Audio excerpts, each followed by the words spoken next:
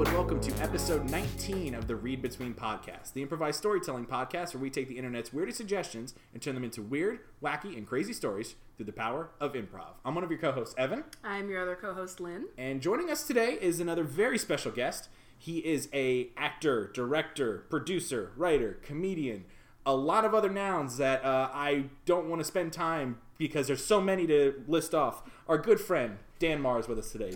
It's good to be here. I'm going to include a couple nouns that you did leave off. Please include some more. Very important to me. Please. I am also a husband and cat owner. Yes. Very important. Two very important nouns. Dan, thank you for joining us today. It's good to be here. It's good to be here. So Dan, for those who may not know who you are, you want to tell them a little about yourself, what you do? What I do? I am a comedian type person located out of Bethlehem, Pennsylvania. I do the improvs comedy. I like to put on this web series that I haven't done in a while called Transform My Transformers, where I invite my friends over to my house and have them transform my Beast Wars or other era Transformers while they talk about toys that they liked as kids. Yes, I am a former guest on that show. I love doing that show. That was so much fun. It's fun. It's a lot of fun. Are you bringing it back soon anytime? Yeah, that's the plan. That's what I keep telling myself. Cool. Right? And you keep telling yourself something, it eventually happens. Yeah. You put it out into the world and then it comes back to you. And Dan also runs in the Allentown, Pennsylvania area, the twice monthly improv comedy bar brawl out of the Allentown Brew Works. That's correct. We've been running that for a number of years now. It originally started as Flighty Ducks running the bar brawl, and then when we ended that project, people wanted to keep going with it, so we kept going with it. And it's a wonderful night, second and fourth Tuesdays over at the Allentown Brew Works down in the basement, 8 p.m. You get to catch usually about 7 or 8 improv teams, maybe some variety acts, just doing weird experimental comedy stuff. Yeah. I was going to swear. Can we swear? No, on we this? can yeah. We can swear? Okay. Yeah. Right. Just get all your fucks and shits out in this episode. It's past the moment, so I'm not going to swear again. But if it comes up, I'm just going to lean into it. There you go. Fine. There you go. We're all about leaning into it here. Great. Yeah. We have no shame. So yes, again, thanks to Dan for joining us today. And so to get us started, so for Dan and anybody else who may be new to the show here, what we do in the first half of our episodes here is Lynn here will peruse the subreddit Not the Onion on Reddit, which has crazy headlines that you would think would show up on the website The Onion for being fake, but they're actually real. So we're going to go through some headlines. We're going to pick a few that we like, and then the one that we like the most, we're going to tell the story behind. Sounds good. So, Lynn, do you want to kick us off? Let us know what you found so far. Okay. This one might be. This one is a well-known headline. It came out like maybe a day or two ago. Okay. After eating Chipotle for 500 days, an Ohio man says he's ready for something new. I did not hear about that. I did. For 500 days straight? Yeah, he's ready for. He's done. He's ready for something new. Yeah, well, I mean, there's a limited menu at Chipotle. There's a lot of combinations that you can get in there. Yeah. You can only have so much barbacoa and white rice. Let's do the math. You're a math guy, right? Oh, God. You're a math so guy. There's 6 different meat options. Okay. There's 12. That's too much math. No, this is good. This is good. This is a start. There's 6 meat options, right? Yeah. I'm pulling out a calculator right here. So there's 6 meat options. Yes. There's hot salsa, mild salsa, medium salsa. There's corn. Okay, well, hold on. How many condiments are there? So I'm thinking. So there's hot, mild, and medium. There's sour cream. There's guac. There's corn salsa. There is the lettuce. There's cheese. Yeah. So there's 9 different condiments. Okay. Including guac. All right. There's 2 different rice options. Okay. There's also there's 10 condiments because if you can count the mixed veggies. Okay. So 10 condiment options, 2 rice options. Yeah. So there's barbacoa, steak, chicken, the sofrita, and I think that's 4. Is it chorizo? No, it's the. Sofrito is like the tofu. It's one. like the There's the chicken. There's beef. Chicken, beef, steak. They do a pork. They do a pork. Yeah, the carnitas. So there's 5 meat options. Yeah. 5 meat options, 2 rice options, 10 condiments. 5 to 10. What about shells? Shells. So you can either do bowl, you can do burrito, or you can do tacos. It's 3. Okay. Or salad. So there's 4. Salad. All right. So we're at least 400 combinations. Oh my God. If you only took one of each of those things, but once we get into the permutations of I will have pico, but I won't have salsa. I'll have Yes. pico and corn and sour cream, but I won't have guac. I'll do that plus guac. Now we're getting into the thousands. So now so that's much higher than 500. So he gave up early. So he gave up early. Yeah. This guy's a quitter, and I don't like he's a quitter. So what's another one? Okay. So no, let me not. I'm not gonna do that one. Never mind. Is it sad? No, it's just not funny. Okay. Wait, if something's sad or it's not funny. Wait. Is it so it's not sad? Is it like dark? Is it really dark? No, it's just I don't know why it's here. It's not sensational. It's not the Onion, right? It's not sensational. We need to know what it is. It's about the dog that was mistakenly flown to Japan. Oh, okay. That is sad. That is kind of sad. It's sad, I guess.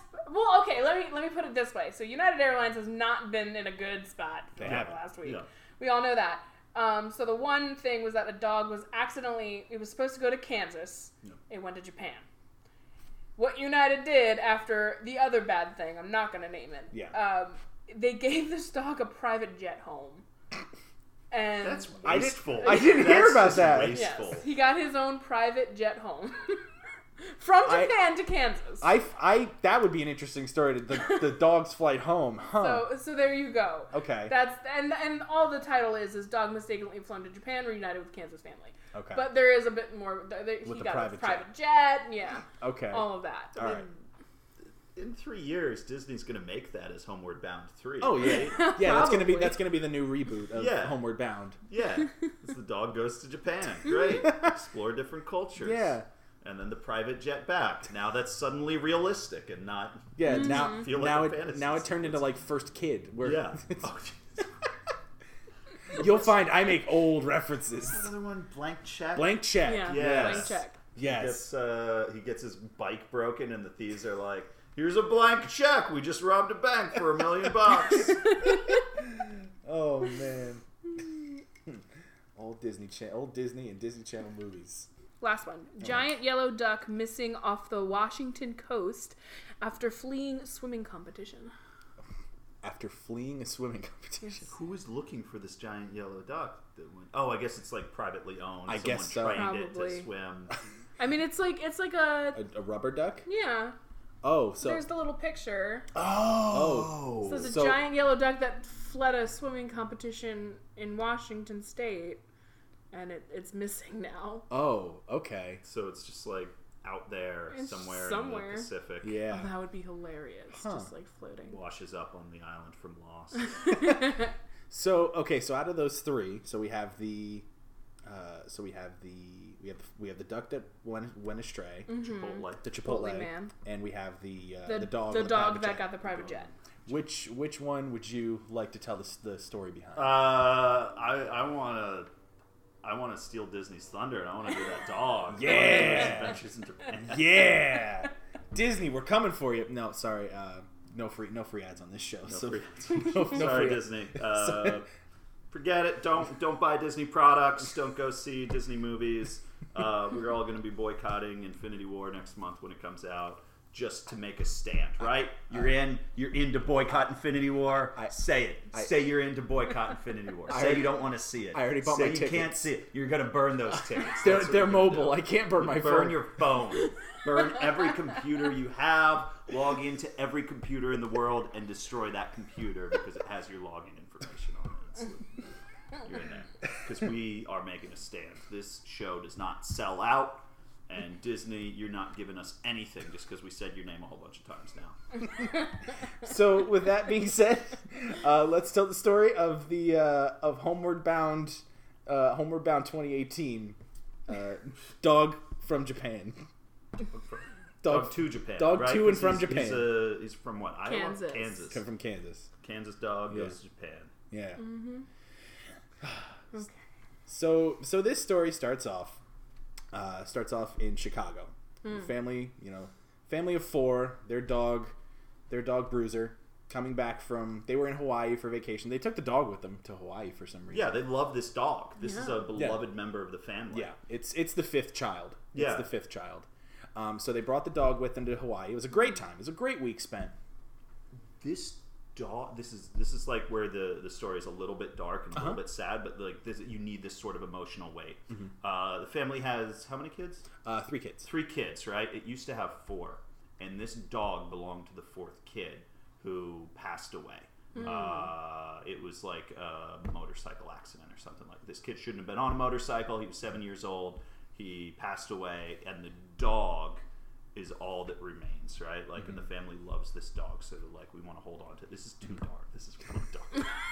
Hey, we got to hit some new levels on this show, right? But like, the dog is the memory of the kid. Yes. Exactly. The dog is the memory of the kid. So like, that's why this dog is so important. Yeah, they even named the dog after the child that passed away. It was Bruiser Jr. Yeah, like the dog used to have another name, Yeah. and they're like, nope, that name's gone. Yeah. You're Bruiser now. You're replacing this child. Yes, it was basically like they adopted this dog as a child. They went through the entire court system to adopt this dog as an actual child. Yeah, and not a pet. Because there's no rule in the adoption laws, right, that says you can't adopt a dog as your child. Exactly. Yeah. So they went through that whole legal battle, and this was the 4th child. This was the Fourth child. Correct. Yes. Fourth child. Yeah. Yes. So they even got it so that this dog now has the social security number of the deceased child. it can claim taxes for itself. It can. There were a lot of questions like, is this child actually dead, or is this child just a dog now? A lot of confusing questions that the government was asking. Yeah, most of his teachers are just like, fine, whatever. Bring the dog You do in. your homework. You're not eating it. Everything's good. The dog was actually a straight A student. Yeah, so the dog's doing better than the kid was at school. Yes, the kid was probably a C average student. C average student. He was never going to be anything. Dog is easily a 3.5 GPA. This kid couldn't ride a motorcycle, right? Like, it's what he always wanted. This is a little bit of like a spoiler for the ending of the story. This dog successfully rides a motorcycle. That's part of like the final act of him getting home. Yeah. So the family is all in Chicago. They got on their first flight from Hawaii to O'Hare. They get off. There was a connecting flight to Kansas. So they're all waiting together. And so the dog was actually they were actually allowed to bring the dog off the flight from Hawaii to Chicago. You know, get him off, get him to walk his legs and everything like that. Yeah. So they were just walking around the airport, and all of a sudden, it's they get the call for boarding. Time to board flight 577 from O'Hare to Kansas, and they hop on the flight. They say goodbye to Bruiser. They say, "Oh, hey, we'll see you in Kansas, no problem." And then the gate agent takes Bruiser down to. They actually have to put him back in his crate because they keep the crate behind the gates. It's really offensive, and like the Bruiser's siblings are all like, "No, let him ride the plane. Let him ride the plane. He's just a person like all of us." Yeah. And, like, the pilot is just an a-hole. Yeah. Yeah, the pilot's like, not on my plane. He's going down below. Yeah. And then he, like, chomps on a cigar and goes on the plane. Because he smokes on these planes. Oh, yeah. Wow. Yeah, pilots have a completely different rule set that they have to follow. They can just air traffic control. They can just fuck off. I know how to fly this thing. Yeah, they don't have to worry about any of that. Yeah. So Bruiser was forced to go down into the cargo bay with all the other dogs. And Bruiser just felt like, I'm above this. I ride in cars. I can do all of these things that other people can do, but yet I'm stifled in my life. And this is like a very important moment. We want to make sure that you remember this. Yes. That Bruiser sets himself as separate from all the other dogs, right? He's kind of elitist, as if they are second-class citizens to him. This is going to be a lesson he's going to learn at some point. Yes. So he's taken around. He's taken down by the gate agent, and the gate agent gets stopped as she's heading towards the one plane. She gets diverted. They're like, "Oh, hey, we got a problem with this other flight here. Can you just come over here and help us with it quick?" Yeah. She still has Bruiser, so she's like, "I can't leave this dog. I got to bring him with me." Yeah. So she starts running over this other plane, and lo and behold, this plane is heading to Tokyo. Yeah. It's a full Airbus 377 heading to Tokyo. Japan. Not Tokyo, Illinois. No. Japan. And this gate agent goes to help out with this other thing. Yeah. The computer's down, so they got to fix that. If you've ever been to an airport, you know computers always down somewhere, which causes problems for everybody. This is the problem with airports. They should all just switch to Mac OS. Yes. Right? They're all trying to use PC, and it's like, no, PC systems crash every now and again. I'll do you one better. Switch to Linux. Yeah, get a Linux system in there. Yeah. That's even better than Mac, right? You talk about stability, you talk about ease of use. Oh, man, yeah. I mean, like, everyone's like, no, that's just what the brainy people use. But, like, give yourself a week with the operating system, and you'll never go back. Yeah, you train your whole workforce. They're going to know it. They're going to know it. Yeah. They're going to know it better than you. Yeah, exactly. So they deal with this computer problem, and Bruiser's sitting very nicely next to this gate agent. He actually jumped up in a chair and sat in a chair like a normal person. Mm-hmm. He was Why sitting, wouldn't he? Well, of course. Yeah, he's sitting with his paws Yeah. dangling off the edge of the chair, you know. It's kind of funny to think of a dog sitting in a chair like that, of course. Because Bruiser's a big German Shepherd. Just picture that, people. Just picture it. It's a chair with a German Shepherd sitting in it. upright. Like he's a human. Yes. Oh. He's even got like a little hat that's on like backwards and Yeah. He's got some cute little sunglasses jacket. just like riding up. He's like a real Poochie kind of guy. He's wearing an Under Armour like dog vest. Yeah, right. Yeah. With like the jogger pants. Yeah. He was comfortable. Yeah, for this he was life. stylish. It's important to note that he's wearing that Under Armour because dogs don't sweat, so you need something breathable, and Under Armour breathes. Yeah. Yeah. So Bruiser was getting tired of just sitting. He's like, "Look, I need to go somewhere. I'm gonna go." So he jumps off the chair and he sneaks out the jetway because the jetway door was open because of course they don't ever close the jetway doors. There was like we saw earlier. We didn't mention it because it felt like a minor scene, but we should mention it now. Earlier on, we saw that there was like some hanky-panky going on between that cigar-chomping pilot that we all hate and like one of the flight attendants. Yeah, they went outside to like do kissy face stuff. Yeah, it was actually the stewardess from the flight to Japan. So they actually met like in the jetway for the Japan flight, and we're doing some hanky-panky there. They kept the door propped open with one of her high heels. Yeah, and Bruiser snuck right through. Yep.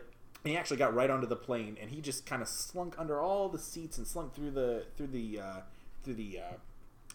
walkway. I can't think of the word walkway. God damn it. The walkway. The walkway. Yes, that's the word. He went all the way down there, all the way to the back of the plane. He was like, I don't want to be spotted. He needed to sneak on board, and it's also important to note that like this is not a world where there are just dogs that happen to be treated like people. Bruiser is unique. Yes, he is special. It's kind of like Ted in that aspect, right? Like, or if we want to think about dogs, Air Bud or Bud, right? Yes. Like because the Air Bud had children, right? That's true. Yes, the Air Buddies. The Air Buddies, but that was like a genetic thing, right? Like there weren't other dogs over in Europe or whatever that just happened to play sports. There wasn't like a French Air Bud. No. That was like a genetic mutation that caused that dog to be able to play sports. Right, exactly. Similar with Bruiser, how Bruiser is just happens to be. Now, if you watch the prequel short film that was released on Disney Channel. Again, we're not giving you any props, Disney. We're never going to buy any of your merchandise again or enjoy any of your products. But in this universe, there was a Disney short film that showed the tragic motorcycle accident. Right, which was very controversial for the time because Disney Channel has always been one of those channels that likes to shy away from anything graphic like that. Yeah, and this was graphic. It was. Yeah, this should have been on like FX or AMC. Yeah. Like it should have been like a Walking Dead scene. Yeah. And so when the motorcycle accident happened, you actually see his soul kind of like go up into the ethos, and then Bruiser goes up and he like chomps at it to be like, no, don't go away, Bruiser, because this is Bruiser the dog who was previously named Buster. Yeah. Buster goes to grab Bruiser the human, and he grabs his soul, and like there's this like little magic thing going on, and it goes into him. So there actually is an aspect of the original Bruiser in Buster, who is now Bruiser. Yes. Yeah. So he gets on the plane, sneaks in the back, sits in the very, very last row, right next to the bathroom, and just he just takes the time to just nap. Yeah, sits up in the seat. This was exhausting. Yeah, it was an exhausting run through O'Hare because O'Hare is a huge airport. Yeah, so he was just being led all around. He's like, I just need to relax. And keep in mind, this guy's just coming back from a Hawaiian vacation too. So he spent 2 weeks in Oahu, just living life. Which, it's nice. It's nice, Oh, yeah. but it's still exhausting. It is. It is. You're just traveling everywhere. Especially coming back home. Yeah. Like, oh, God, that's the worst. You just want to get home, get a pizza, watch some Netflix, pass out, and Yeah. then get on with your next day. Exactly. Yeah, time zones had already screwed him up enough. So he was ready to just go home. So he sits down. He puts on one of the sleep masks. Yep. Pulls it out of the bin and just puts it on and just drifts to sleep. And there's like, he's in the back of the plane, right? Mm-hmm. There's like this nice older woman who's also on the plane, and she notices him, and she notices he's going to sleep, and so she takes her blanket. She has a blanket with her, and she puts it on top of him so that he can kind of be comfortable. And this is how no one else notices the dog on the plane for the duration of the flight, because a flight from Chicago to Tokyo is about what, like 2 hours, 3 hours? That's a long time. Yeah, I would say maybe a little longer, but yeah, pretty close. Yeah, I'm just guessing it. Yeah, I'm just guessing. that's pretty close. Yeah. Yeah. So he goes on this 3-hour journey to Tokyo. You just sleeping the whole time. Oh yeah. And all of a sudden, he wakes up. He hears over the loudspeaker, "Welcome to your destination. We're going to be landing shortly. If you have any questions, talk to your flight attendant. Welcome to Tokyo, Japan." But that's all in subtitles. This dog's hearing it in Japanese, right? He's he's hearing it in subtitles. So there's subtitles that appear in front of his. No, vision? there's subtitles on the little screen. On Okay, the screen gotcha.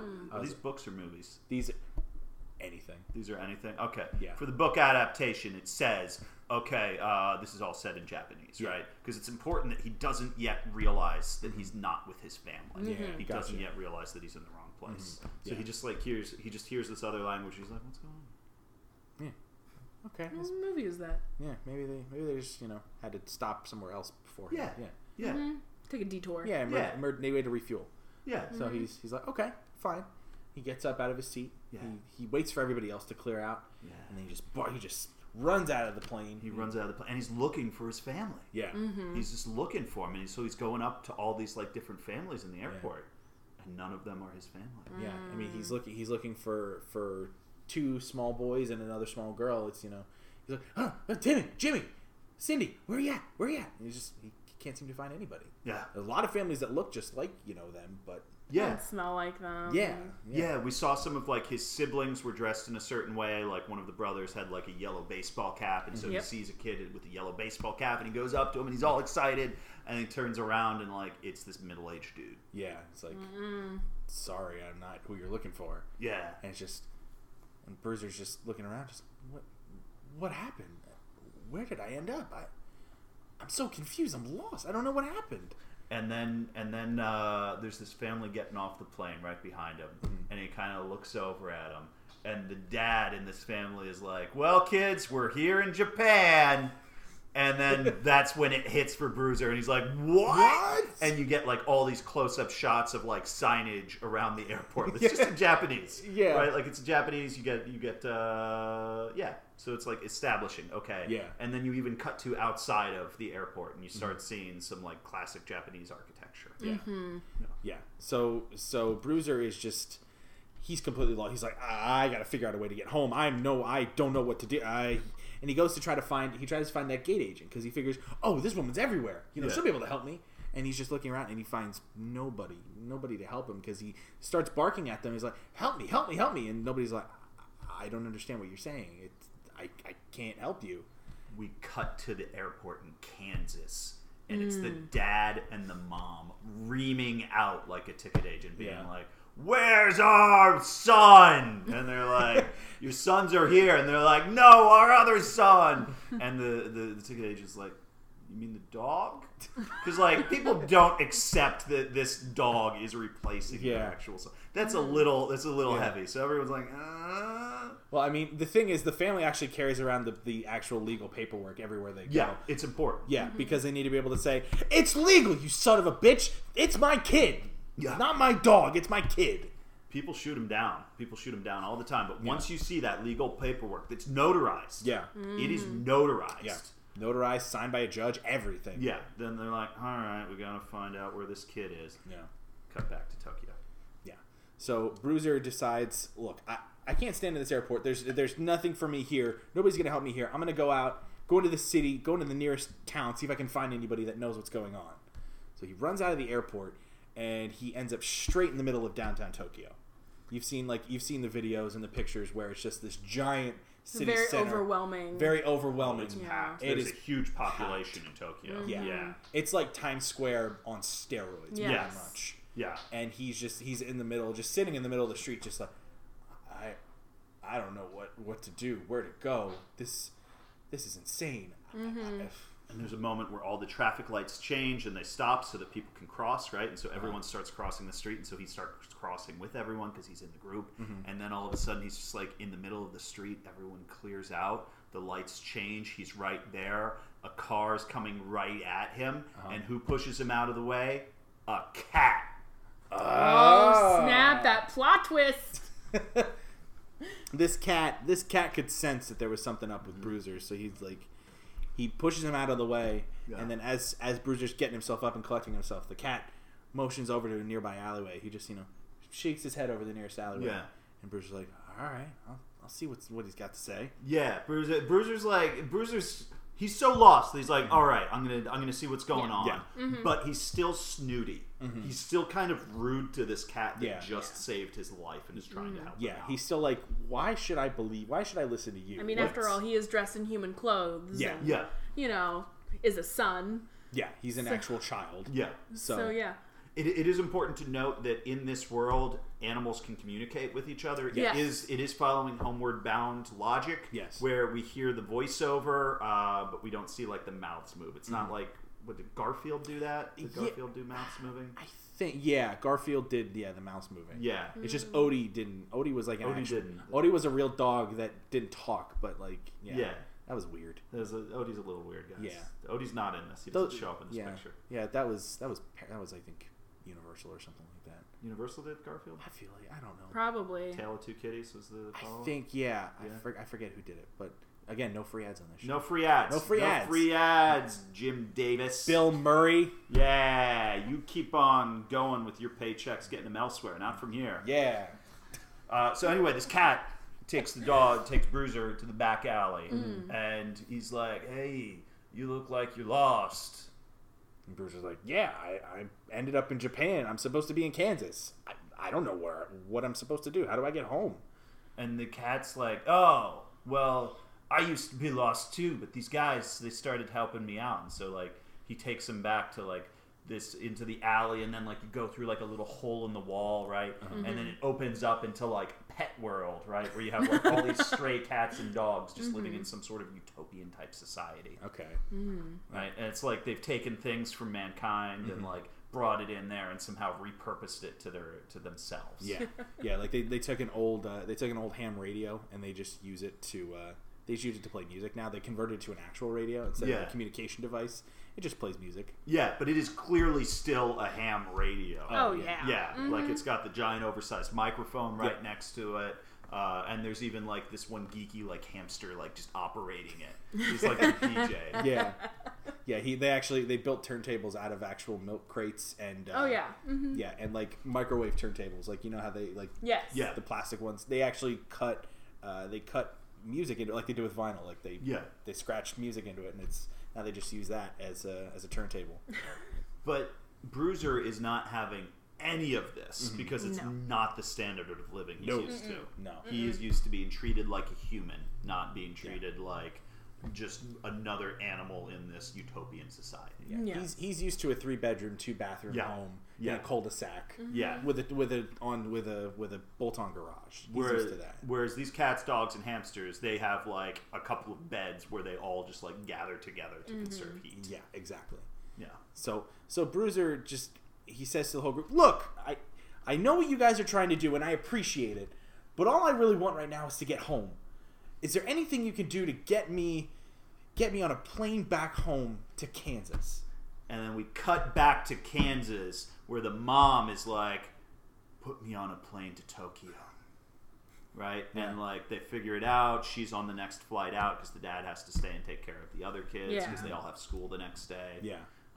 And so she's going out there. Yeah. Right? And then we cut back to Tokyo. Yeah. And so the little nerdy hamster actually, he's pretty good with computers. Yeah, he's smart. He's smart. So he was able to figure out, they actually had a makeshift computer. They found an old Mac that they actually converted to a new Mac. They were able to run OS 10 on there. It's important. It's an EMAC. It was an EMAC. It was they were these models that were IMAX, but they were made just for educational purposes. That's what the EMAC is for. So it's like those old IMAX that were like they had the colorful shells and then just like a single unit. But it's all white and it has like a flat screen. Okay. Yeah. So the hamster was able to hack that so that they could run the latest software, connect to the internet. Because in Tokyo, there's like Wi-Fi everywhere. Yeah, there's so much Wi-Fi.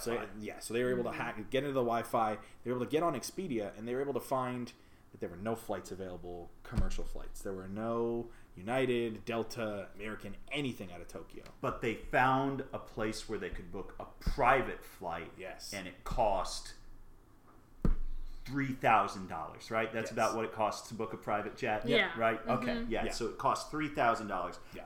And the animals are like, we would love to help you, but all we have is $1.50 because they're animals.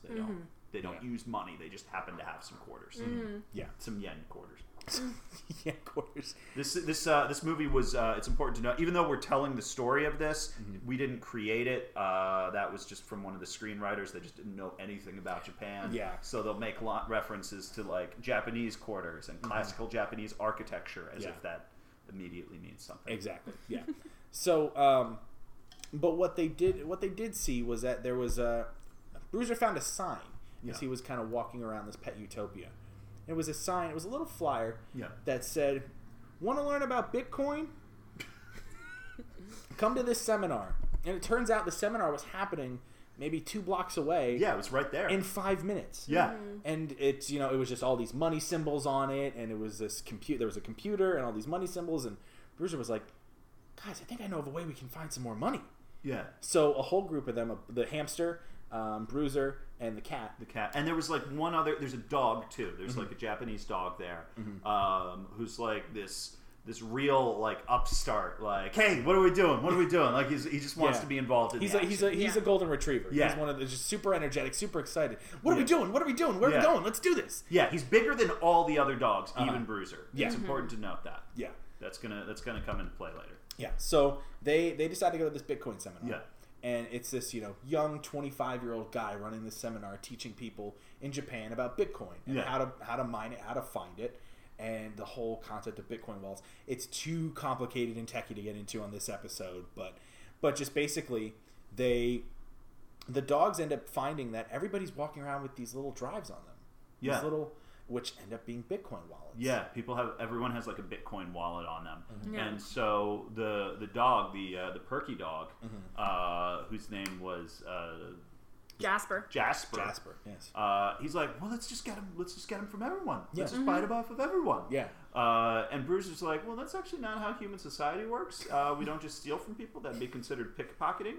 And so the cat, what was the cat's name? The cat's name was Ronald. Ronald is like, Bruiser, you want to get home, or you want to live here for the rest of your life? And Bruiser's like, let's pick some pockets. Yeah. So then it's like a montage sequence of all the animals from that Utopia thing, just like going up to people and being like, hey, I'm friendly. Yeah. And all the citizens of Tokyo are like, oh, hey, you're a cute pet. Meanwhile, another animal would come up behind them and like just bite their Bitcoin wallet because everyone in Tokyo just like hangs it like loosely off their belt, and it's just like it's easily removable, and you could lose it and not even realize it. It's like a person working in an office building with their ID card. It just hangs off their belt loop, and they're just if I need to put it in a computer, there you go. Yeah, but it was actually the hamster. Every time one of the dogs or the cat would separate them, they would just walk along the dog's back, grab it, and just shove it in this little bag he carries. In the background during this montage, we see like a few times that captain from before, that pilot from before, the cigar chopping one, just like hitting on different people and getting slapped, right? Like this guy is an a-hole and no one likes him. Do you want to see my wallet? Yeah, it's creepy. It's like it's very creepy. And if you take it outside the context of a kid's movie, you're like, this guy should be arrested because he's soliciting everyone. Yeah, but that's all background. It's all background. So they end up getting 25 of these little Bitcoin drives. Yeah, and they're like, I think this is gonna be plenty. And they end up running out. They run out of the seminar, and the guy in the back is like, wait, don't you animals want to learn about Bitcoin? Okay, never mind. So they run back. They get back to the pet utopia. and they plug them all into the computer. They figure out how to get to Coinbase somehow. Yeah, 'cause the hamster. That hamster is so smart. What was that hamster's name? The hamster's name was TJ. TJ the hamster. Yes. Yeah, TJ the DJ hamster. Yes, TJ the DJ hamster. Yeah, he's really smart. He figures out how to get it all to Coinbase, and he unloads it. And it's like, well, it's going to take about 20 minutes for this to go down. Mm-hmm. And so he's like, well, we wait to figure that out. You guys go get something to eat. Yeah. Mm-hmm. So they go around the corner. They go to the nearest. There's a 7-Eleven nearby. Mm-hmm. They go inside, and strictly on the outside, there's a sign that says "No animals allowed." Yeah, which is very upsetting to Bruiser. Bruiser doesn't even realize it initially. He's upset for his friends. He's like, "Why won't you let my friends in?" Yeah, and the people there are like, "You're not coming in either, buddy." Yeah. And he's like, "Well, let me show you my notarized paperwork," which he doesn't have. Oh no! Yeah. Yeah, so Bruiser's just crap. I don't have it, but what he didn't realize was that the whole time he's been walking around Tokyo, he's been walking on his 4 legs. Yeah, which at this point he's like, I'm gonna have to show them what's up. Yeah. So he decides, you know what? This whole time I'm walking on 2 legs now. Yeah. His 2 front legs come up off the ground. He stands tall. Yeah. I mean, even though unfortunately his head only hits like halfway up to the counter. Yeah. He's not a tall dog. It's still intimidating. Yeah. This guy behind the counter is still like, again, Bruiser's just, what are you going to do now? And unfortunately, the guy only hears, but Bruiser is an intimidating dog. And the guy behind the counter is just like, I'm out of here. So he hightails it out of there. And then we get like a montage sequence of like the animals just living it up in this sushi parlor. Oh, yeah. They're just throwing California rolls everywhere. They're throwing California rolls, very big in Tokyo. They are. They're very big. It's a surprise. It's surprising how it came across cultures. Yeah. Actually, back to Japan. They're throwing them all around. They've got soy sauce. They're just toasting with cups of soy sauce. It's it's a crazy time. And then in walks that pilot. In walks the cigar chomping pilot, and he's like. He finally found someone that's like, okay, I'll hang out with you. Yep. And he's walking in there, and then he sees like all these animals, and it's like whip zoom shots on like the animals in these different little vignettes where it's like one dog is like trying to use chopsticks with its paws. One dog has like ginger on its eyes, and it's just like lying back and like taking a little nap. The cat is like. Rolled up in rice, like the cat just like decided to roll itself up in rice because it just felt nice. Felt like a nice texture. Yeah. Then the pilot walks in. He's just looking around at this cast and he's like, "What the hell is going on in here? Hey, is anybody gonna help me get some sushi? I got a plane to catch in like 20 minutes. I'm flying this weird guy on a private jet. And I don't know what's going on." So they don't want to like lose that opportunity because they're like, private jet. Maybe we could get on that if there's not enough Bitcoin. Yeah. We could like throw in an extra $1,500 and maybe that's enough, right? Mm-hmm. So they all decide, okay, let's be sushi chefs. Yeah. And so they all make sushi, and it's just like a sequence of seeing dogs and cats and hamsters make sushi. Yeah. So the pilot, he's presented with this plate of sushi. It's this beautifully made plate of sushi, actually. Yeah. And the pilot takes a bite. He's like, "That's not bad. Not bad for a bunch of animals. You're all right.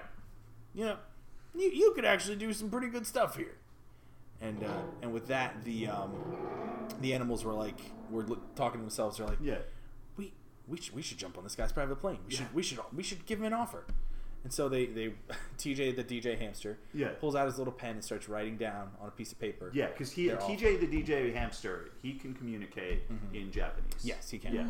So he writes out his note in Japanese, passes it over the counter to the pilot. By the way, these animals, very American names for Tokyo. Yes.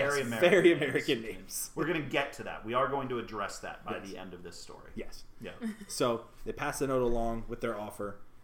Pilot looks it over. He's like, looks up at them, looks back at the note, up at them, back at the note, and decides, just nods his head in agreement.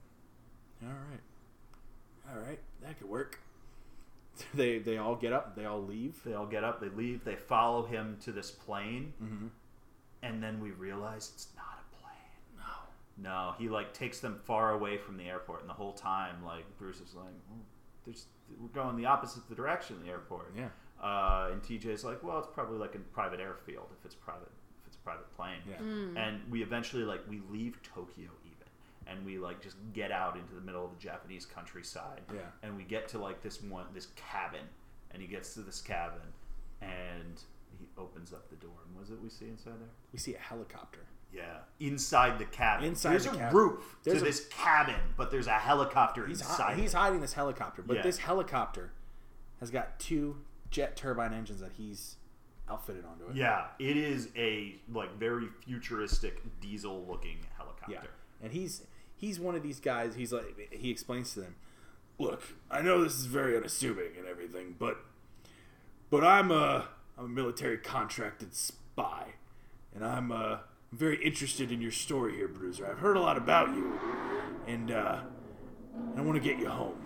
I know what's going on. I heard about it when I landed here, and I want to get you home." Keep in mind, we saw this guy being a total creep for every other scene in the movie, so this feels like a dramatic turn. We feel like, okay, maybe this guy actually is good. Maybe he's decent. Yeah. Right? And Bruiser's like, okay, let's do it.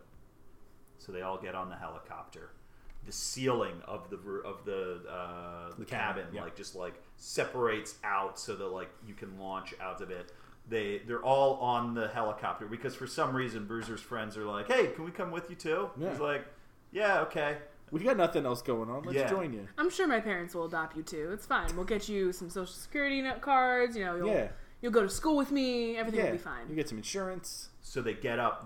They get up into the air, and they're not really going fast. It doesn't seem like they're going fast, right? Like they haven't kicked in the jet engines on this helicopter. And the captain's like, just one thing before we take you home. I saw how you worked on the streets earlier. I need you to help me rob Tokyo National Bank. Because that's the big financial institution in Tokyo. Again, we did not write this. Some other people that probably worked for Disney. It was like a team of 16 writers. Yeah, 16 it was writers. 7 rounds of rewrites. Yeah, this was written by committee. Yeah, it was. It's like the Transformers films. Sorry. Yeah, we are so sorry. No, I'm sorry to you that I sorry make fun to of me like that. You Transformers. make fun of the Transformers movies? Yeah. Transformers movies are horrible. Okay, good. Side note, Transformers movies are horrible. Back to the story. Yes, back to the story. So he's like, I need your help robbing Tokyo National Bank. And the other animals are like, well, what should we do, Bruiser? Because now they're kind of looking at him a little bit as their leader, right? Yeah. And he's like, that's not right. Because he recognizes that, okay, pickpocketing people's Bitcoin is one thing. Because Bitcoin doesn't have any real value. Yeah, it's not backed by an actual bank in this case. If you're stealing Bitcoin from people, you're really just liberating them of some BS that they're dealing with, right? Exactly. But he's like, no, because hardworking people put their money in Tokyo National Bank. We can't take it away, right? So now we're on this helicopter with this military guy, this military black ops, evil, slimy captain guy chopping a cigar. And he's like, we're going to rob a bank. And everyone else is like, no. And he pulls out one of those choke collars. And he's like, I'm going to put this on you. And they all start freaking out because no dog wants to wear a choke collar. The cat doesn't want to wear a choke collar. TJ the DJ doesn't want to wear a choke collar. So they're now jumping around in this relatively small helicopter. Yeah, right? It's pretty even with twin turbine jet engines. It's small. Yeah, it's very small. Those engines are the size of the rest of the helicopter. Exactly. Yeah. Yeah, it's one of those things. Yeah. So they're all now running around the helicopter fighting, and he's losing control of it, and it crashes. Yeah. So now they're all just stuck in the middle of this field.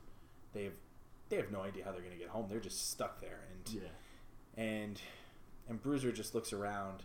He sees the wreckage of the plane, and all of his friends they're okay, but they're all really shaken up. They're all shaken up, and they're like, the cat that saved his life is in critical condition, and they're like, we need to get you to a hospital now.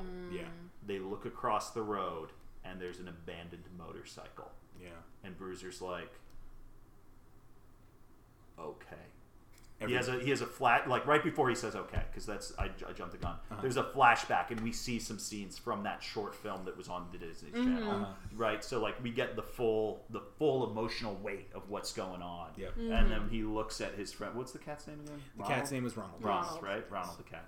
So he looks at Ronald, and like there's a flashback to Ronald saving his life, and like the happy moments of everything else that happened. Yeah. And he's just like, let's do this. And Bruiser like grabs him by the scruff of his neck, right? Like he's a dog. He bites him by the scruff of his neck. He's okay. The cat's okay. Yes. Still in critical condition, but okay by being bitten by the scruff of the neck. And he hops on the motorcycle. TJ the DJ gets on his shoulder, and he's right there. And that giant dog, what was that giant dog? Jasper? Jasper. Jasper's like, I'm cool, guys. And Jasper's like, I'm actually going to go hike this mountain. This looks like fun. I'm going to go hike this mountain. I'm going to go hike this mountain. And he just like runs away before they finish talking. Yeah. Like the important thing to note about him, about Jasper, is that like he's been distractible. Like this whole movie, we've seen him being distracted. Yeah, exactly. And now he's just distracted by mountains. Like, ugh! Yeah. And so they get on the motorcycle and they start riding. And it's like, okay, we're getting some nice scenic shots of Japan, right? Like this is where we're really showing off the grandeur of this location. It's basically like an episode of Top Gear, but with a dog on a motorcycle with a cat in its mouth and a hamster on its shoulder. Yeah. And then we see signs for like Tokyo Animal Hospital. Yes. 30 miles. Tokyo Animal Hospital. 20 miles. Tokyo Animal Hospital. 10 miles. And they're like, we're almost there, buddy. We're almost there. Right? Because they can talk with their minds. They're not moving their mouths. So it's okay that he still has them in his mouth. Yeah. And that helicopter from before comes up right behind them.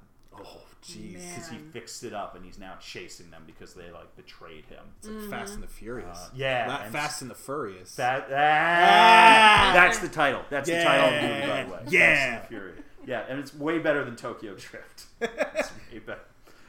And so like this helicopter is like firing missiles at them, machine guns, lasers. It's got like a trebuchet built on the top of it that like launches some stuff at him. Yeah. And the whole time Bruiser's like dodging, and he's like driving that motorcycle like a total champ. Yeah, total badass. Yeah. And eventually he gets to a point where he sees that the road is starting to come to an end. The road's closed up ahead because the bridge to get to the hospital is out. Yeah. There's no it's the bridge is just destroyed. They have no way to get around it. But he sees to the right of the bridge there's a slight ramp. Yeah. That he said, if I hit this fast enough, we'll clear it, no problem. So he guns it. He's going 100 miles an hour down this small back road in the country of Tokyo. And this guy in the helicopter just following. He's like, "You're not gonna make it. You're not gonna make it." And we see his targeting computer. It says like locks on right onto him. Fires a missile. This is in slow motion right now. Yep. Missile is going right at the motorcycle. Bruiser looks right over his shoulder, and like you see that like, oh shit kind of feeling. I'm okay swearing. Yeah, you're fine. So he has this oh shit moment. It's coming at him, and all of a sudden, out of nowhere, up jumps Jasper, who like bites the missile out of midair, right? Like just bites the tail of the missile. Yep. The missile breaks off of the tail. It flips around in the midair, and the missile goes back in the direction of the helicopter. You cut back to the captain. Yeah, he's like, no! Missile goes up, explodes, boom, blah. Next shot is just like cut to the animal hospital. Everyone rushing in. Yeah. Bruiser standing on his two legs, and he goes right up to the desk, and he's like, you see like the most strained, painful look on his face as his mouth actually moves. This is the first time an animal's mouth moves, and he says in like perfect Japanese, he says, "My friend needs help." It's like the end of Rise of the Planet of the or in Planet of the Apes where Caesar stands up for the first time and is like, "No!" Yeah. It's basically like that emotional weight of a moment. Yeah, and so it's like, okay, everyone in the animal hospital drops everything, gives everyone attention. Yeah. Like we see the doctor like come out to the waiting room with the other animals, and he's like, "Your friend's gonna be okay." And then we see walk into the hospital the mom. Yes. And she's like, it's time to go home, Bruiser. But Bruiser takes a second and he looks at his mom and is like, I can't leave my friends behind. These are my friends. These are people I can't leave behind. If I'm going, they're going with me. And Mom's like, I don't know if we can do that. I don't know. There's like so much space. And TJ the DJ, like he goes over to Bruiser because like not all the animals can talk. It's not like suddenly all the animals are going to talk. That would be crossing the line. Yeah. And he's like, yeah, we're actually from America, so like even if we don't stay with you, we got people that we're missing too. Yeah. That's why all of our names are so Americanized. Right? Yeah. Boom. Payoff. Huge. I just accidentally flung a rubber band at Evan. Ow! That had nothing to do with the storytelling. Ow! You might, I don't know if you edit these things, that might be the thing to cut out because it has nothing to do with Ow! No, you're good. I'm good. All right, good. Great. Yeah, so then like they all get on the plane and they fly back and the credits roll. The end. The end. Wow.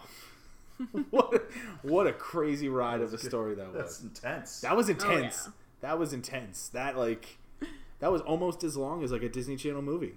We have a decom right here. We got a built-in decom right here. We're not giving it to you, Disney. No, Disney. Because we don't give free stuff away to you, and we're burning all your merchandise. Evan has some beautiful Marvel wall hangings in his apartment, and he's going to burn them as soon as we're done recording. I guess I got to burn my phone then too. So I think with that being said, we're gonna take a break. We're gonna do some ads that are not for Disney. We're gonna talk about some stuff. I'm gonna go burn my phone, and then we'll be right back to tell another story here on Read Between. So stay tuned. Hey everybody, Evan here, along with Dan, here to take this break time to talk about some stuff we've got going on. I will first let Dan start off and let us know what he's got going on. Any cool projects, shows, things you got coming up that you want to talk about? Well, you and I are doing Challengers the Well Known. Yes. On April 7th at Steel Stacks at 10:30 p.m. Go to steelstacks.org/comedy to find out tickets for that. It's a scripted sketch comedy show. I directed the one last year with those guys. It was a lot of fun, really fun. And this next one we got coming up, it's called Accept Nothing Dirty. Yes. And Evan is in it. And Evan, how dirty is this? Oh, it's pretty dirty, Dan. It's probably some of the dirtiest comedy I've ever seen. Yeah, so if you like dirty comedy, come on out on April 7th. Yeah. And the only other thing I got going on is like I just finished this video game called Zeo Drifter for the Nintendo Switch today. I think it's available on other platforms as well. But if you really like a Metroidvania, which is definitely my wheelhouse for video games, I recommend you check it out. Zeo Drifter. Nice. I'm totally fine with giving plugs to video games because video games are good. What are you playing? What video game? I am currently playing Splatoon 2 right now. Love it. I'm playing Splatoon. I love that game. So much fun. And I'm already getting back into Fortnite Battle Royale. Oh, nice. I've got a bunch of friends that play it, so I've been playing that a lot recently. So I'm very frustrated with Splatoon 2 because like I played the crap out of Splatoon 1. And now playing Splatoon 2, it's like it resets all your stats, right? Yeah. Like, and I don't put in enough hours to actually build it up, so everything, all my items only have like the 2 units rather than the 3 unit buffs. Yeah. As well as I can't use like the splat blasters or whatever that I like to use. Yeah. But yeah, definitely check out Splatoon 2. I'm totally cool. Nintendo, we're good with free ads. Yeah, you're good, Nintendo. Nintendo free ads. You're good. Nuts to you, Disney. Until Disney buys Nintendo. Yes, until that. Other stuff I've got going on. The new round of Improv Comedy Power Hour starts. Well, it's already started at this point because this episode is airing in April. So it's already started, but make sure you come check us out. It's every second and fourth Saturday at Steel Stacks. Dan is part of one of the teams I'm on as well. part of one of the teams. Yes. Hawking Radiation. Hawking Radiation. As of this point, our team currently doesn't have a name, but I'm sure we'll have a name at some point that I'll be sure to tell you about. When you're listening to this in April, We'll have had a name. You'll have a name, and you'll be shouting at the podcast, "It's Black! Yeah! It's Black!" The name is Block. Yeah. The name you're going to settle on is Block. Yeah, he's talked about this before. It's this name. It's blah. It's blah. So make sure you talk to me on Twitter and tell me why I didn't say the name right. You didn't just say blah. Blah. But yeah, so that's what we've got going on. Some pretty cool stuff. As always, if you want to find out more about the stuff we do, Go to www.steelstacks.org/comedy. That's where most of the stuff we do gets featured, and you can find out more information and buy tickets. Buy tickets to a show. Come Tickets see are us. great. Tickets are great. They won't let you in without them. Yeah, you got to have one. Yeah. If not, if you try to walk in, people will stop you. Yeah. Even other patrons will stop you. They'll Yeah. be like, "Do you have a ticket?" Yeah, they'll be like, "Whoa, I have a ticket. You don't. Yeah. Out of my way." Yeah. Get out of here. Yeah. Yeah. All right. So with those plugs out of the way, let's go back to the show and let's tell another story. And we're back. We're back from break. It was a very productive break. Got to get up, stretch our legs, Burn some phones. burn some phones. Yes. Smell a little smoky in here. Yeah, It's a little smoky. We that- should have opened the window. Yeah, that's the lithium ion. That you'll smell that. It's okay. It's okay. The FCC has said it's okay to burn them. Yeah, so we it's called them up. We asked. They said that's fine. You do what you got to do. fine. Yep. Just make sure you don't do it inside your apartment. Unfortunately, we didn't follow that. Yeah, that was a learned lesson. Yeah, we'll learn. Yeah, I don't think I'm getting my security deposit back. That's fine. You don't need it. Yeah, that's true. That's true. $500 don't need. Yeah, money is trash. None of you need money. That's right, Disney. You don't need money. Yeah, give it up, Disney. Give up all your money, Disney. Come on, don't make us send some little hamsters at you to steal your Bitcoin. All right. Well, so for the second half of the episode, what we do here, if you haven't heard the second half of the episode before, why haven't you? Why did you stop halfway through? Yeah, you're lame. Yeah. If you're giving up. Yeah. Keep going. I've said that before. Just listen all the way through. It's good. We're funny. If you are at the gym, do more reps. Yes. And listen to the rest of this. If you're on a road trip, go to a different destination so you can keep driving. Turn around and start going back home. Yeah. If you're visiting family, maybe invite them along, right? Have a plate of seconds Yeah. because you're listening to this podcast Yeah. while you eat dinner. Yeah, if you're having Thanksgiving dinner and you're listening to this podcast, eat more during your Thanksgiving dinner. So in the second half of the show, I go to a website called fantasynamegenerators.com, and they have a book title generator, and it gives us a bunch of different genres, and you can get randomly generated book titles for those genres. So we'll spin on the couple genres, we'll pick some titles, and then we'll choose a story we want to tell. So Dan, Yeah. here are the genres that you can choose from. Okay. There is adventure, Yeah. children, Sure. drama, Okay. fantasy, Okay. horror. I think we knocked off everything but horror in our last story. Yes. So then we have humor, Yeah. mystery, Okay. nonfiction, Okay. romance, Okay. and sci-fi. Ooh. Can you do multiple genres? Or is Yeah, we're going to pick 3 genres, and then we'll Okay. spin and pull a title from each of them. I really want nonfiction and romance. All right, so we'll start with romance. We'll start with that. So 1, 2, 3. Okay, so I'm going to warn you right now, some of these titles may make no grammatical sense at all. That's fun. So there is one called Neighbors and Girlfriends. There's also one in here called Loss of the River, Oh God. and there's also one there's 2 that involve nightmares. There's one that's called Preparing for My Nightmares and Possessed by My Nightmares. Neither of those sound like good romance. There's also one called Suitors of the Forest That sounds pleasant. and God in the River. River really has something to do with romance. I guess. Again, a lot of these it's just noun in the noun. Or I like the Neighbors and Girlfriends, but I feel like that's going to deal with infidelity. okay. So we can keep it as a choice because we're going to spin on 2 more genres Okay, to pick one out. great. So Neighbors and Girlfriends will be the first one. Okay. All right. What's another genre? Nonfiction. Nonfiction. What's that? All right. What's that about? 1, 2, 3. Oh God. So I'll read through these. Fungi of the Past, Devils of the West, Moons of the Sky, Devils of the West. Snakes and Horses, TV Around the World, Disasters of the West, Respect for Time Travel. We're doing that. That's it. Just don't need anything else. Respect for time travel. You know what? I actually like that. Alright. I'm good with that. Let's just do it. Fuck it. Sounds good. Respect for time travel. Folks, for the second half of this episode, we're going to tell the story of Respect for Time Travel. So like it opens up on this room, right? Okay. Like on this no lighting, but there's just like there's this table in the middle of it. There's lighting. There's like smoke around the outside, and you just see like 5 scientists around this table, and there's a box in the middle with like a little dial that you dial in what year, what time, what location even, and a button that says go. Yeah. And they're just staring at it. They're staring very intently. They look very focused, but they're also like they're worried in a sense because they're looking at this like, is this gonna work? We've tried this so many times, but is this really gonna work? I don't know. And they're all very tense about this whole situation. Yeah. They keep wanting to turn the dial a little further back in the past, but they're too scared to do so. One guy puts his hand and he's like gonna go to push the go. Like the other 4 are all like, no, and they stop. They like smack his wrist. Yeah. And then it's until one point they get up. They all start pacing around the table. It's important to note we're never going to leave this room. No. You're never going to see any other location in this story. Yeah, they start pacing around the table. They all start talking to one another. It's like, look, if you're not going to do it, I'm going to do it. Somebody's going to have to touch that button at some point. Somebody's going to have to take us back to 1945 or whatever year we choose. It's got to be one of us.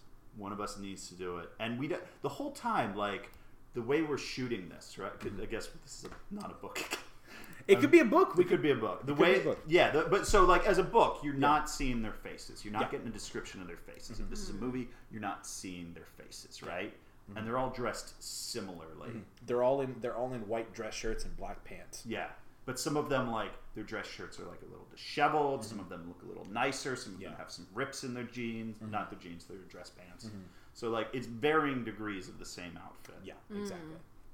So all of them are just concerned because, and the thing is, we know why they're concerned. Yeah, they're concerned because they don't want to drastically alter anything. No. They want to go back into the past, but they don't want the repercussions of doing so. Yeah. One of them even gives like a speech about the butterfly effect, just to make sure we know what's going on, right? If you go back in time, you change one slight detail, it's going to have a ripple effect. When you come back to your regular time, it's not going to be your regular time. You've caused a parallel timeline to split off. Yeah. Yes. And unfortunately, in that speech, basically the only thing he did was he talked about the butterfly effect, but it was in the context of the entire plot of the Ashton Kutcher movie from 2002. Yeah. But then he also went on to rave for 10 minutes about how good Ashton Kutcher was in this movie. guy loves Ashton Kutcher. Yeah, the one guy. Now this is the guy with his sleeves rolled up, and he's got a little hole in his dress pants, but he is an Ashton Kutcher fan for life. And this one other guy who has his sleeves clearly unrolled, right, and his sleeves are like buttoned. They look a little bit nicer. This guy effing hates Ashton Kutcher. Yeah. Right? And so these two guys get into it, and they're like, well, that 70s show would have been a lot better if we never had Ashton Kutcher on it. And the other guy is like, no, without Ashton Kutcher on that 70s show, what is the dynamic during season 1, right? Like, you don't have that idiot guy, and all of a sudden, everyone's making smart moves. Yeah. But then he also retorted back, oh yeah, well what about that terrible Steve Jobs movie he did? He didn't even act like Steve Jobs. Yeah, and the other guy is like, what are you talking about? If you look at the other Steve Jobs movie, that was trash. What are we doing? Trying to tell Steve Jobs' life in 3 convenient chapters? No, you need to see the whole thing. Then there was just a guy on the side. He was like, well, what about that Punk'd show that he did for like 4 seasons? That was like not great. And then the other guy, both guys just like look at that guy. Yeah. And they're like, Punk'd was pretty good. They're both like, Punk'd was pretty good. They all agree on it. They all like Punk'd. But the guy, the Ashton Kutcher fan, even though he's saying he liked Punk'd, he doesn't love Punk'd the way he loves everything else that Ashton Kutcher does. It's just like, yeah, it was good. Yes, because it wasn't it wasn't solely Ashton Kutcher. There were all those other actors that were actually in the pranks and everything like that. He only came out at the end and be like, "You just got punked." Yeah, It wasn't like the Ashton Kutcher show. He was the host, he was the face, but like it wasn't about him. Yeah, it wasn't. Yeah, he just showed up to have fun. Yeah. So after this whole argument about Ashton Kutcher, everybody was like, "Look, enough about Ashton. This is about time travel. This is what we're all here for." Yeah. The button's gonna get pushed at some point. It's gonna be one of you. It might be me. It might be you. It might be you. But we gotta nail it. And they say we all know it's going to be pushed because it already has been pushed. Yeah. And then they sit down around the table, and that's the first time you see they all have the same face. It's 5 different versions of the same 5 person. different versions of the same person. Yeah. That all ended up in the same location. Yeah. This was from the one guy. Now, his name was Tom. Yeah. Tom had created this machine. Tom had created this time travel machine. At this point in time, like the camera pans over to like a screen. Yep. Right. So we're not leaving the location, but the No. camera's pointing at a screen. Yeah. That shows the development of the Yeah, time it's travel machine. it's kind of going. It's basically giving the exposition for us. Yeah. So it's basically showing all of his prior experiments where the first time he pressed the button, and it's one of those machines that it doesn't require you to be in like this tube to be transported. Yeah.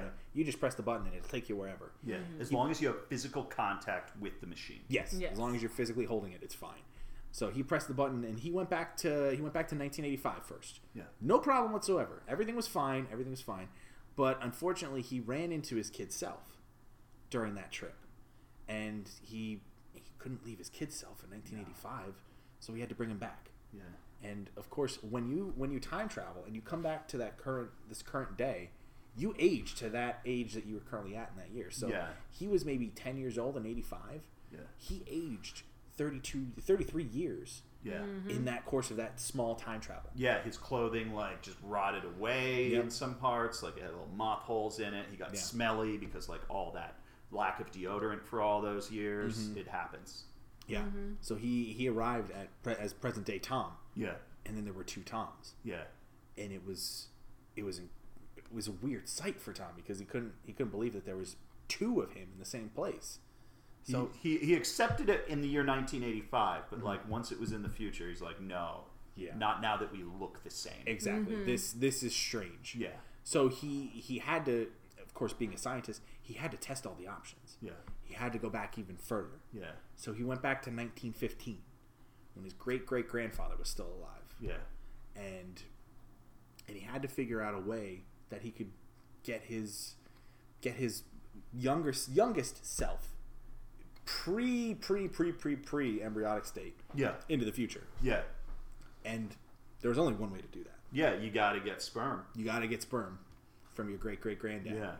And an egg. You need an egg. And an egg. Just the sperm alone. The sperm. That's not going to do it. That's not I mean, we've advanced science, but you need it. That's a 1 + 1 = 2. You need all the DNA. Yeah. And that day was called DNA. It wasn't DNA. called You need all the DNA. Right? Like this again. We've started messing with the timeline. Yeah. So some words and some things, some concepts are different from what you already know. Yeah. That's why there are people in this world that love Ashton Kutcher. Yeah, because when it's pronounced Danae, there's no dots after each letter. It's not an acronym. Yeah. It's a D with an accent NA. Yeah. D''NA. Which is much easier for kids to learn, right? Yeah. And so when they learn Danae instead of DNA, what's that stand for? Well, it stands for Again, this stuff was written by Disney writers. We're just reading what's here. Written by committee. Yeah, No. we know the answer to what DNA stands for. Yes, we do. But we can't put that information in here because that would violate the script right now. Yes. So again, in this involved numerous trips back in the past. Yep. He got the sperm. Yep. He got the egg. Yep. Brought him back to the future. It's like he shows up and he just has like the sperm in one hand and the egg in the other. Yeah. So he just like rubs them together. And it's just like, and then he like activates the time travel machine, goes forward 35 years so that he ages to his current state. And it's like, he's there. It's there. And then Nonfiction. And then he takes his self. Well, but if he goes back in the future, does he de-age, or does he de-age his self that he already brought back up to his current age when they travel back in time? He doesn't know, right? Like, Yes, he doesn't so realize this. Even though he's already traveled back in time multiple times, he now asks this question. And once the question is asked, that somehow changes the fabric of reality so that now it is a possibility. Yes.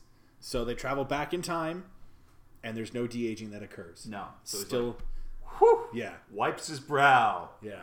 So that leaves 3 Toms now. Yeah.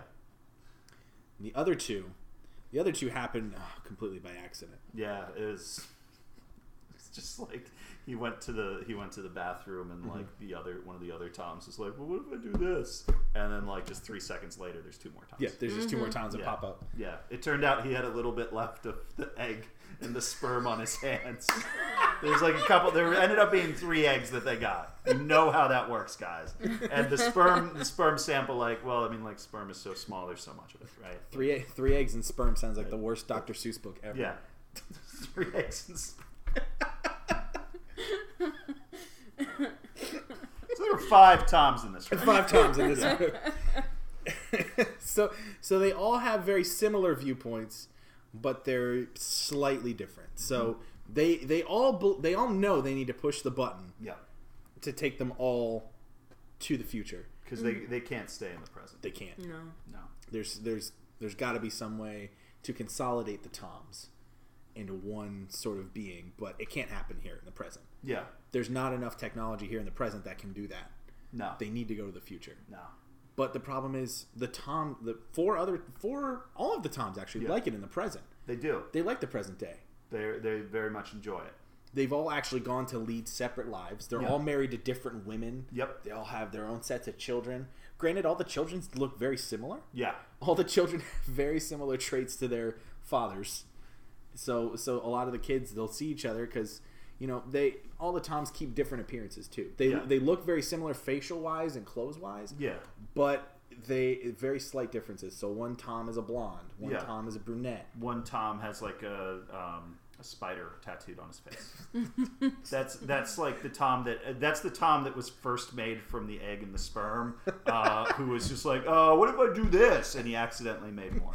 Yeah, so he thought it was a good idea to get the full face spider tattoo. He's not the smart one. Yeah. Yeah. The 2 out of the 5 Toms are pretty smart. Yeah. Mm-hmm. Also, that Tom, Spider-Face Tom, it's very important to note, that's the one who likes Ashton Kutcher. Ah. Yeah. That makes sense. Yeah. That makes sense that a guy with a spider tattooed on his face would like Ashton Kutcher.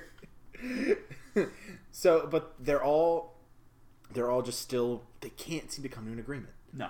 It's, it'll be 2 or 4, 3 against, or 3 then it'll be 4 and then 2 against. And they're like, which time do we go to, right? Yeah. Because they're like, we know that if we do this once, it might disrupt somehow the fabric of the reality by all 5 of us time traveling. Because like they figured it out with math, that if you time travel with more than 3 people, it unravels reality. And you can't leave 2 people behind. Yeah, unfortunately, the Tom with the spider tattoo didn't really offer much in the math field. He just wrote 6 + 9 = 69 and laughed for 20 minutes. And we saw that. Yeah, because this is a movie. We saw that laughing in real time. Yeah, it was. They basically did a montage scene of like the whole, where like 4 of them will just be at a blackboard and they're like, okay, writing out this long equation. And then it cuts to Spider-Face Tom on his own blackboard. He's just 6 + 9 = 69. And just turns his like, yeah. And he's just like, he's doing that for 20 minutes. And then it cuts back to the montage. It goes back to the montage of the math. Oh, God. You feel like you moved out of the montage at that point, but it's just like, no, the editor just like decided to hold on that, and the director was like, it's fun. It's fun. It breaks up the plot a little bit. Yeah. So yes, with this math all decided that, there was only one specific time that they could go to. And it was 2050. Yeah.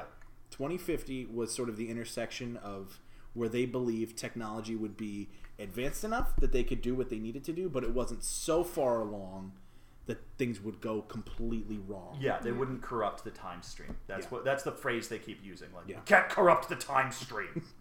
And every time they say the phrase corrupt the time stream, they have to say it in that very dramatic. Yeah, it's very dramatic. Like, yes. They're talking and they're like, I think Ashton Kutcher's kind of lame, but Punked was pretty good. But we cannot corrupt the time stream. It's like Harrison Ford saying, "Give me back my son," or Admiral Akbar saying, "It's a trap." Yeah, there's little hints of all those characters in each Tom. Yeah, they're all aspects of different Star Wars characters. The work that they've gone on to do outside of Star Wars. So we basically know that Spider-Face Tom is Jar Jar, right? Yeah, Spider-Face Tom is Jar Jar. And he's like, well, if they ever reboot the original trilogy, like they should put Jar Jar in and just have Ashton play him. Like that guy has range. He's an underrated character. Yeah.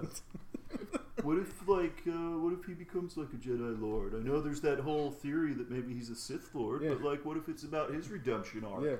Or what if, he's both? Yeah. Who says he can't be both? That's what brings balance to the Force. Jar Jar being both a Sith Lord and a Jedi Master. Double agent?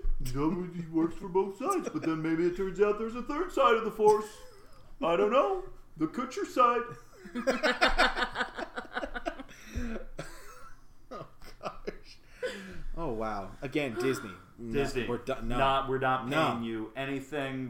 We've already destroyed all your products. Yeah, I've already burned any tickets that are going to be sold for Solo in May. Yep. I went to the local Carmike just now and burned all advanced tickets. Yep. They were cool with it too. They were like, "Oh, you got a beef with Disney? All right. Yeah, we did too. You're good. Yeah. They take so much money from us when we try to screen the movies. Yeah. All we make money on is from popcorn sales, and our popcorn is stale. Yeah. Take that, Carmike. Yeah. Thanks, Disney. Thanks, Disney. Hashtag thanks, Disney. Yeah. So they settle on 2050. Yeah, 2050. And they push it. They push the button.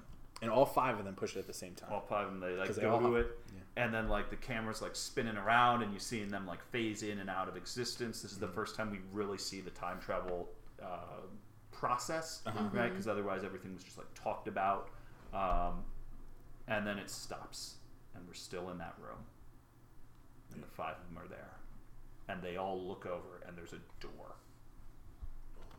We didn't see the door before. No. No. This was just a dark room. There was no door leading anywhere. And there's like light bleeding through the seams of the door, right? And the handle starts to turn on the door, and all of them kind of like step back a little bit. The door opens, and in walks Ashton Kutcher. What? Oh my god.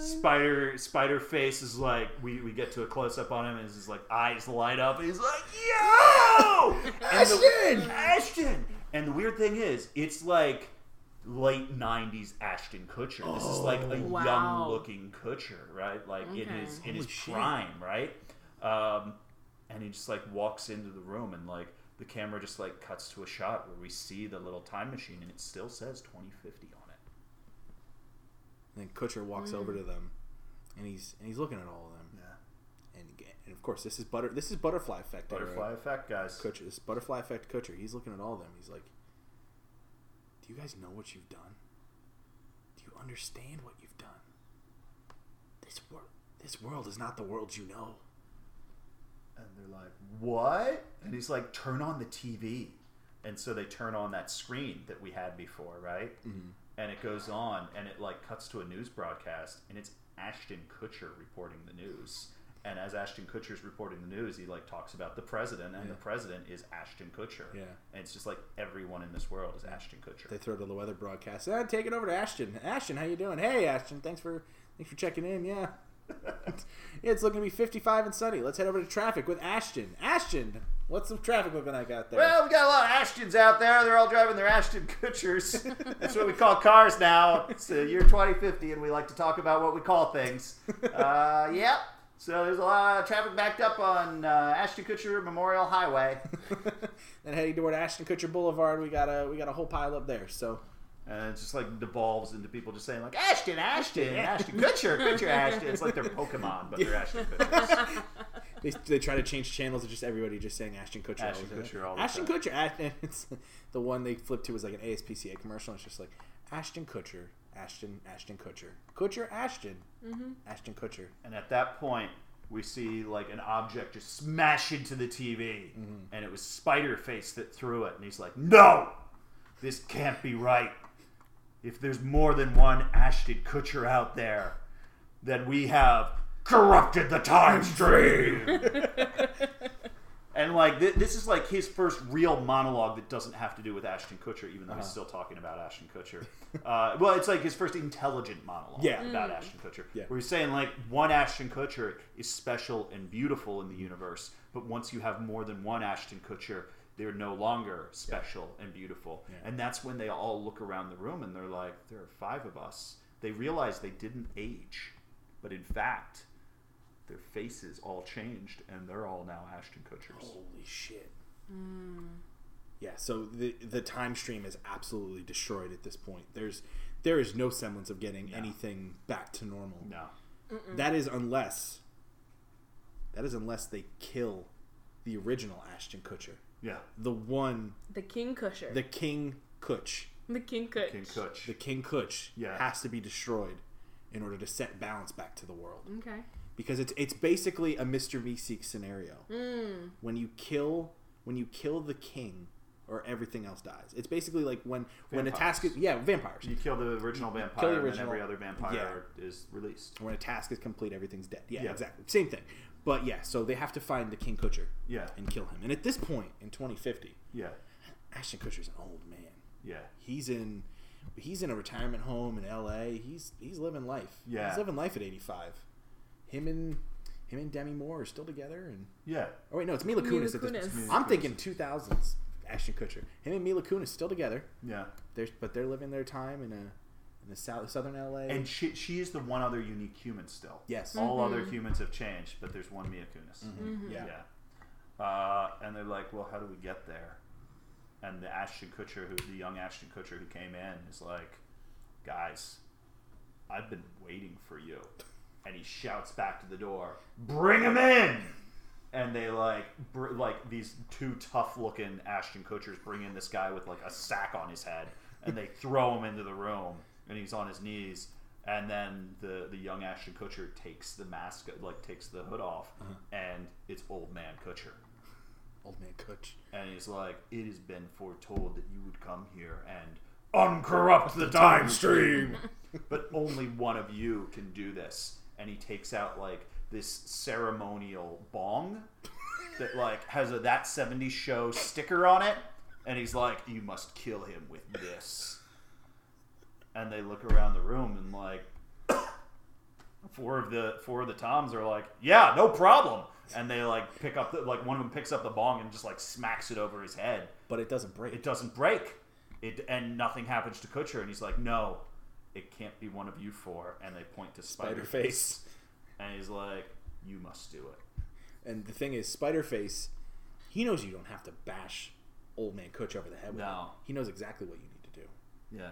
You need to light that thing Yeah. and blow the biggest rip you can in Yeah. Old Man Kutch's face. Yeah. Because you can die from marijuana smoking. In 2050, In 2050, you marijuana can. got bad. Marijuana got real dangerous Yeah. in 2050. Yeah. So he pulls out his stash and he like puts it into the Ashton Kutcher That 70s Show bong, and he lights it up. And he's crying. Tears are coming down Spider-Face's eyes because like he's fine with the mission. It's what he has to do because that's the original Ashton Kutcher. That's the special, beautiful one. He's upset with the result. He knows what's going to happen, Yeah. and he doesn't want it to happen. He doesn't want it to happen. It's like Of Mice and Men, Yes. Yeah. right? Yep. It's that end scene right there. Yep. It really is. So he sparks it up and tears streaming down his face. He blows the smoke into Ashton Kutcher's face, Old Man Ashton's face. He actually turns to dust. Yeah. Floats into the ether. That time travel effect from before starts to happen. It starts to like shift around, and all of a sudden we're back in the room, and it's just one Tom.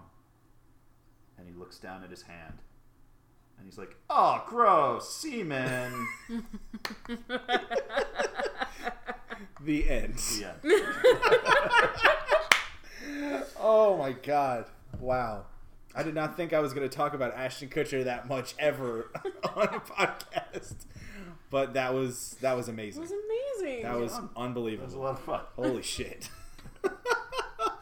Oh man. Well, Dan, thank you so much again for joining us today. This has been amazing. This has Thanks been for having me. hilarious. No problem. It's always so much fun to get another person in here to get another perspective whenever we tell these stupid stories because like you brought something today that, oh my god, I never would have expected. So again, thank you so much. Well, thank you for having me, Evan, Lynn. Yeah. I'm sorry about your phone that we had to destroy it. I can get another one. I can Okay. get another one. I'll get a Disney free phone this time. All right, that's important. Yeah, exactly. Again, Disney, no free ads. We're done with this. We don't have to explain ourselves again. This episode is going to be tagged no free ads. I'm telling you. Yeah. So with all that being said, it's time to close our show with some plugs. So we'll let our guest Dan, if you want to plug your social media, anything else that we haven't talked about already. where people can find you. I don't know any of my social media. Go to danmar.net. Dan- danmar.net. That's where my social media is linked. Awesome. Cool. All right. Cool. danmar.net. Check him out there. Again, as we talked about before, any of the shows we got coming up, Challengers of the Well-Known, April 7th at 10:30. Improv Comedy Power Hour, second and fourth Saturdays, 10:30 p.m. And I'm sure he's got a whole bunch of other stuff that he's coming up that he can't talk about right now. So It's all Black Ops. it's all Black Ops stuff. He's like that military man with the twin turbine helicopter. Yeah, I'm going to bring one of those into Splatoon 2. Nice. Nice. Perfect. Just destroy fools with that. So as for us, you can find me on Twitter at E_Williamson93. I post all of my silly exploits on there. I need to start using it more, though, instead of just posting GIFs. But, hey, posting GIFs is fun. So that's what I enjoy doing. Lynn, how about you? You can find me on Twitter at AnnLynn, AYNNELNN. Whenever I do anything on the internet, that's where I post it. So just, follow me and stuff. Yeah, and you can follow the show on Twitter at ReadBetweenCast. You can catch the show on YouTube. You can find it on iTunes. You can find it on Google Play Music. Find it on Stitcher. And we're also on Pinecast. So pretty much go to our Twitter page. You'll find all the links for the show there. Thanks again for listening. We appreciate you checking us out. Thanks again to Dan for guesting today. We really appreciate it. Happy to be here. And we will see you guys next week. Talk to you soon. Bye. Bye.